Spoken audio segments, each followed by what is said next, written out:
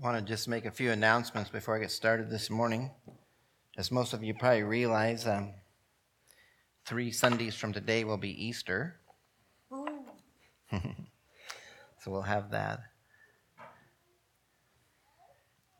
I'm not sure. Do we usually have Sunday school on Easter morning? Okay. I was just wondering because I had talked to Jamie and he's planning on coming on Easter morning, so that works out great. Also, the following Sunday after Easter Sunday, Brother Ken Cowan will be here, and he will actually be here the following Sunday also, so he'll be here for a whole week. We're probably not going to have meetings every night, but we probably will have one in the middle of the week, so you can kind of put that on your calendar and start thinking about that. Also, I had an opportunity to speak with Kevin, the owner of the bar over there, and he said we're very welcome to use their parking lot on Sunday. So if you're finding a hard place to park, we can use his parking lot. We kind of have a pretty good arrangement with him. I mean, in a fellowship with him, he lets us use his, and we let him use ours when necessary. So anyway, so if you're finding it's hard to find a place to park, you can park in the bar parking lot. Yeah, we won't judge you. We won't judge you.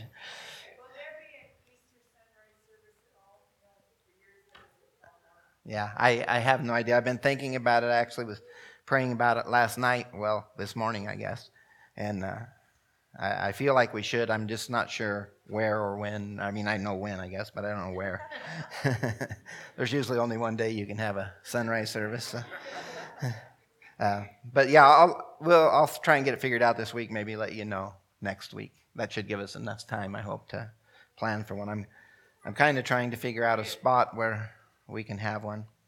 I don't think they're even having my house. Is there a reason we couldn't have it outside of Elmore where we? Well, they're not having services, but I don't know. I don't think they're even open back up yet. I thought about our house, but I'm not sure. I guess we've got lots of field to stand in. Let me think about it and pray about it, and you pray about it as well, and Lord will give us an answer. I'm sure of that. I also just wanted to announce this morning we have some guests here this morning. I just want to let you know we're having a fellowship dinner after service. Feel free to stay and fellowship with us and eat. Yes, please. Thank you, Rodeo. Seemed like I had one more thing on my mind, and I'm trying to recall it. Oh, I know what it was. I want you to take a look around this morning and see who's missing. We need to call some people, let them know we missed them. You know, I think probably in the past you've always felt like, well, that's the pastor's job, which it is part of it. But I'll be honest with you, it does more good when you call someone than it does when I call someone. Because a lot of times when I call them, they think that I've been keeping a record and checking on them and, that way. But anyway, so let's be the kind of group that loves one another, and when we're not there, let's let people know we miss them. Hallelujah. Hallelujah. Well, I guess I'm going to speak this morning on discouragement. Hallelujah. You know, that's discouraging. Well, hopefully I can get you out of that discouragement. But I was just thinking about, the last year we've had with all this COVID activity, whether you believe it or not. It has brought discouragement upon people. I think the elections have discouraged people.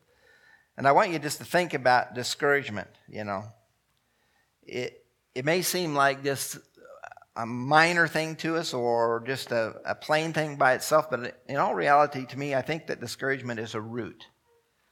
And out of that root will grow many emotions. It may be depression. You may get depressed when you get discouraged. You may get angry when you get discouraged. But the main thing I think about with discouragement is it comes when we take our eyes off of God. The word discourage This is what it means to lose confidence or enthusiasm. I want you to think about that. We need to be enthusiastic for God.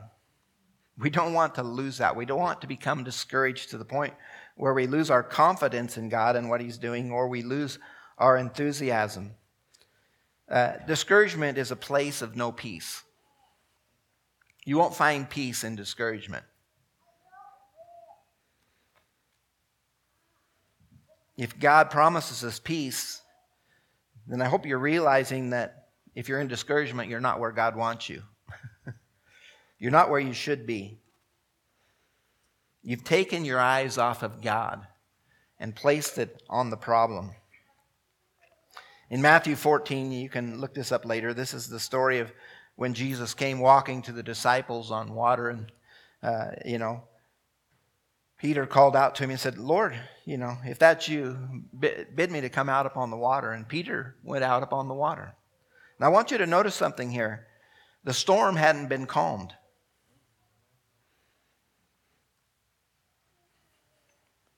God will call us out into the storm in faith. Hallelujah. I was just picking up on a lot of things that were said this morning. And,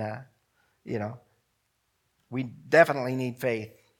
And you know how you get faith? The Word. Faith comes by hearing, and hearing by the Word of God. So we're going to get into the Word here a little bit later and talk about it. But I want you just to think about what Peter did. He walked on the water in the midst of the storm. And I don't know if he got discouraged, but I know he took his eyes off of Jesus. He began to look at that storm instead of looking at the storm peacemaker, in a sense, and he began to sink. Let's don't take our eyes off of Jesus in this storm that we're in. This storm is a creation of the enemy. It's not of God. Hallelujah. Just as, if that storm that the disciples would have been in would have been created by God, do you think Jesus could have stopped it? No. He stopped it with His word, peace be still. And it stopped because it was meant to bring distraction to the disciples. These things are brought to bring distraction or discouragement to you. And I just want you to remember that and begin to think about that. I want to read this scripture out of Psalms, beginning to speak about the word.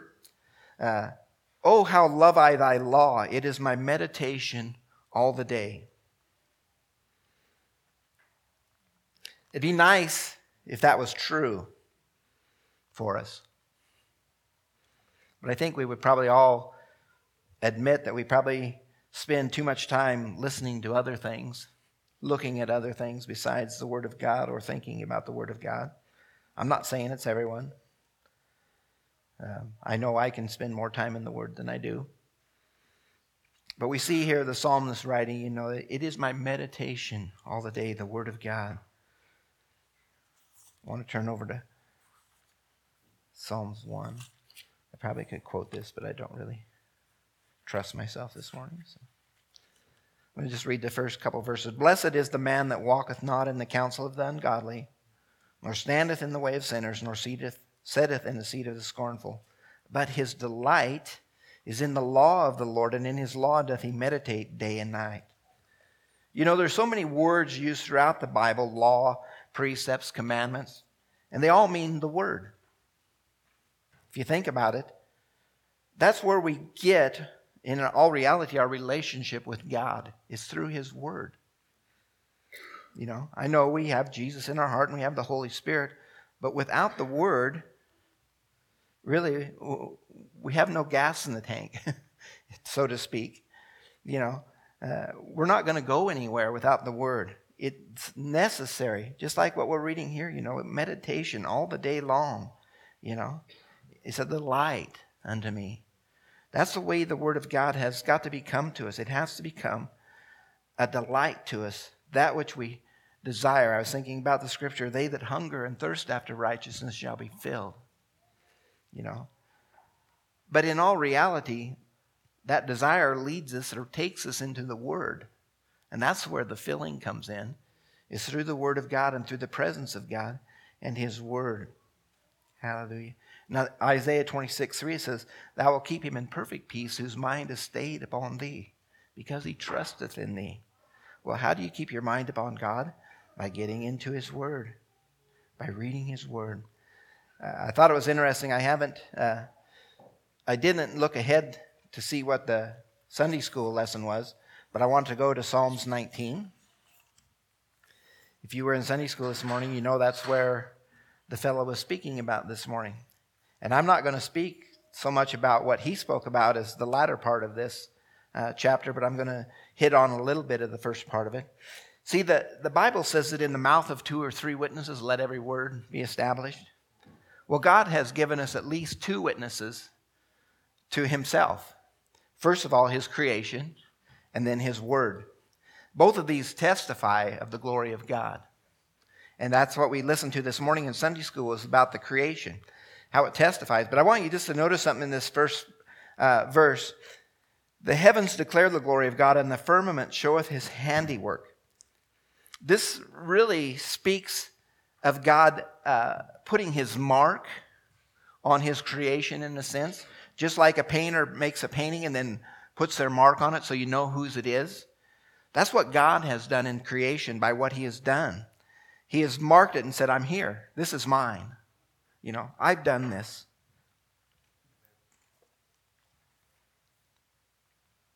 I believe when we accept Christ in our heart, that same mark goes upon us. He's mine. She's mine. They're mine. Hallelujah. So God has provided us with the testimony of His creation, but also with the testimony of His Word. And I want to go down to verse 7 and begin here and just speak about these a little bit. Hallelujah.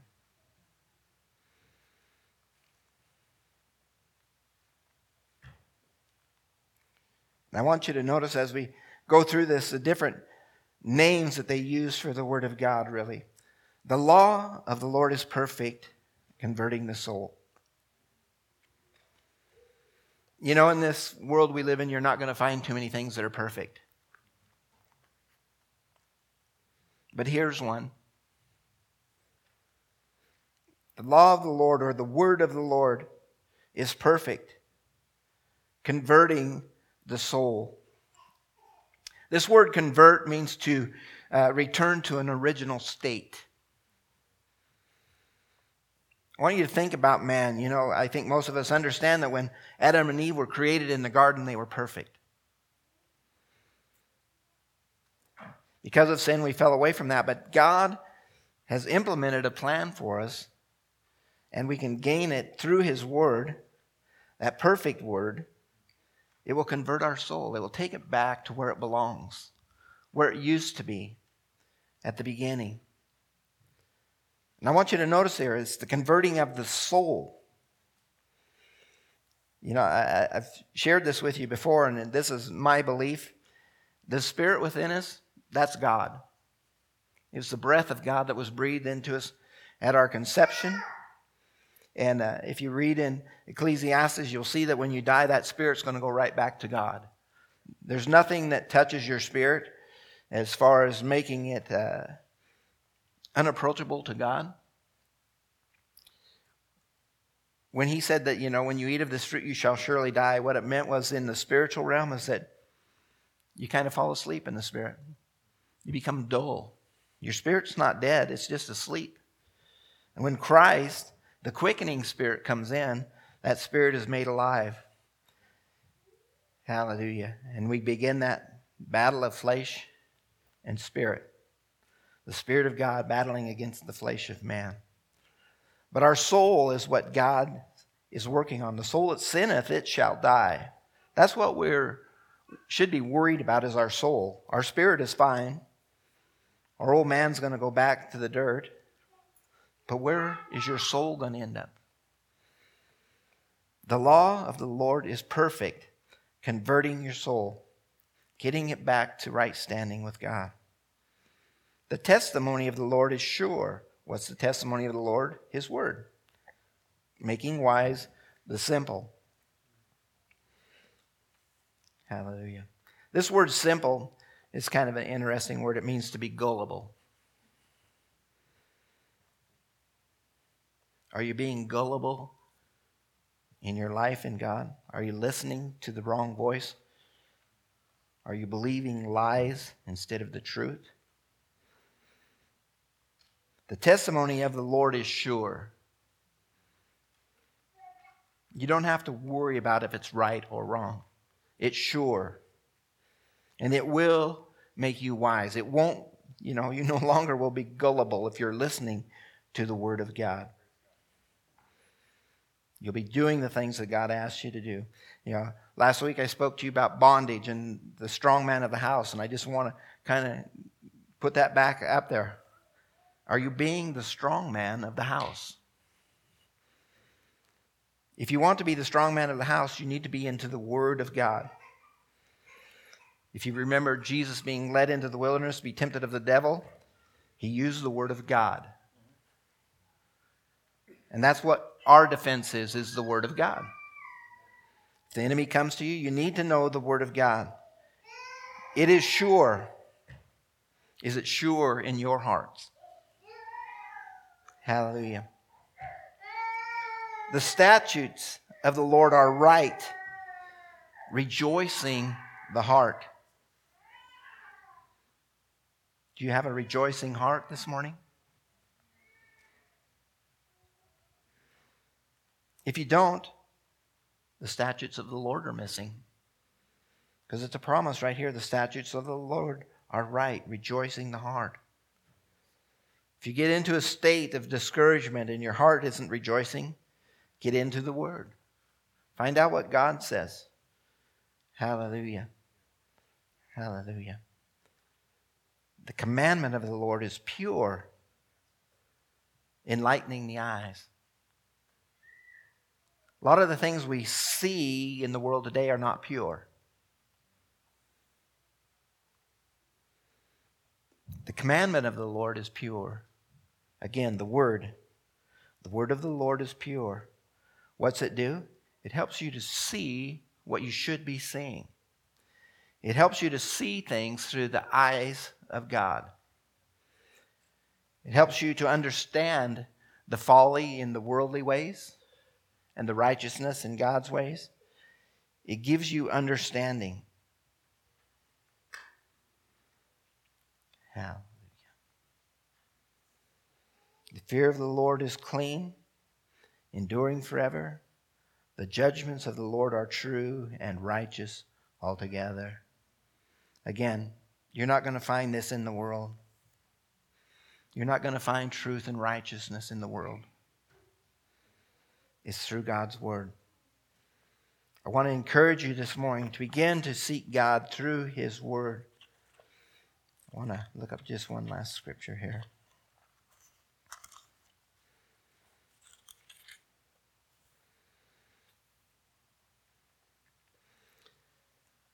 Are you discouraged? Are you in distress this morning for what's going on about you? You need to be into the Word. You need to realize just what we read in Psalms 19. It's true. It's pure. It's perfect. Hallelujah. Righteous altogether. I just want to read a scripture out of 1 Samuel 30 and verse 6. This is talking of David. And David was greatly distressed. This is at a time when he was leading his group of men around the wilderness, and a group had come in and taken his wives, or their wives, I should say, and all their belongings, and taken them. And it says, and David was greatly distressed, for the people spake of stoning him, because the soul of all the people was grieved. They were in distress. They were discouraged. Every man for his sons and for his daughters. But David encouraged himself in the Lord, his God. If you feel discouraged, go to the one who can encourage you. The only one who can encourage you with His words. Hallelujah. We say we love God's Word. Do we really love God's word? Is it the delight of our hearts? Do we need it more than we need food? More than we need anything else in life? It is tried and true and proven, and God has promised that it will work. His word will work within our lives if we apply it. In Matthew, there's a scripture, and Jesus said, the man who hears these words of mine and does them is like a man who built his house upon a rock. There's a difference between hearing the word of God and doing the word of God. Doing, in a sense, is the activating of the faith towards that word that you've heard. It's beginning to believe what you've heard and put it into action. So we need to be people of faith, moving forth in the word, being guided by the word. Hallelujah. It is our source. It is our source. God has given it to us. He has placed his creation round about us so we might know him. He has given us his word so we might know him even to a deeper and a fuller understanding, I believe. Because this is the life of God right here in this book. Hallelujah. So I want to encourage you this morning. Continue to think about being a strong man in your house, but pick up the weapons, the word of God.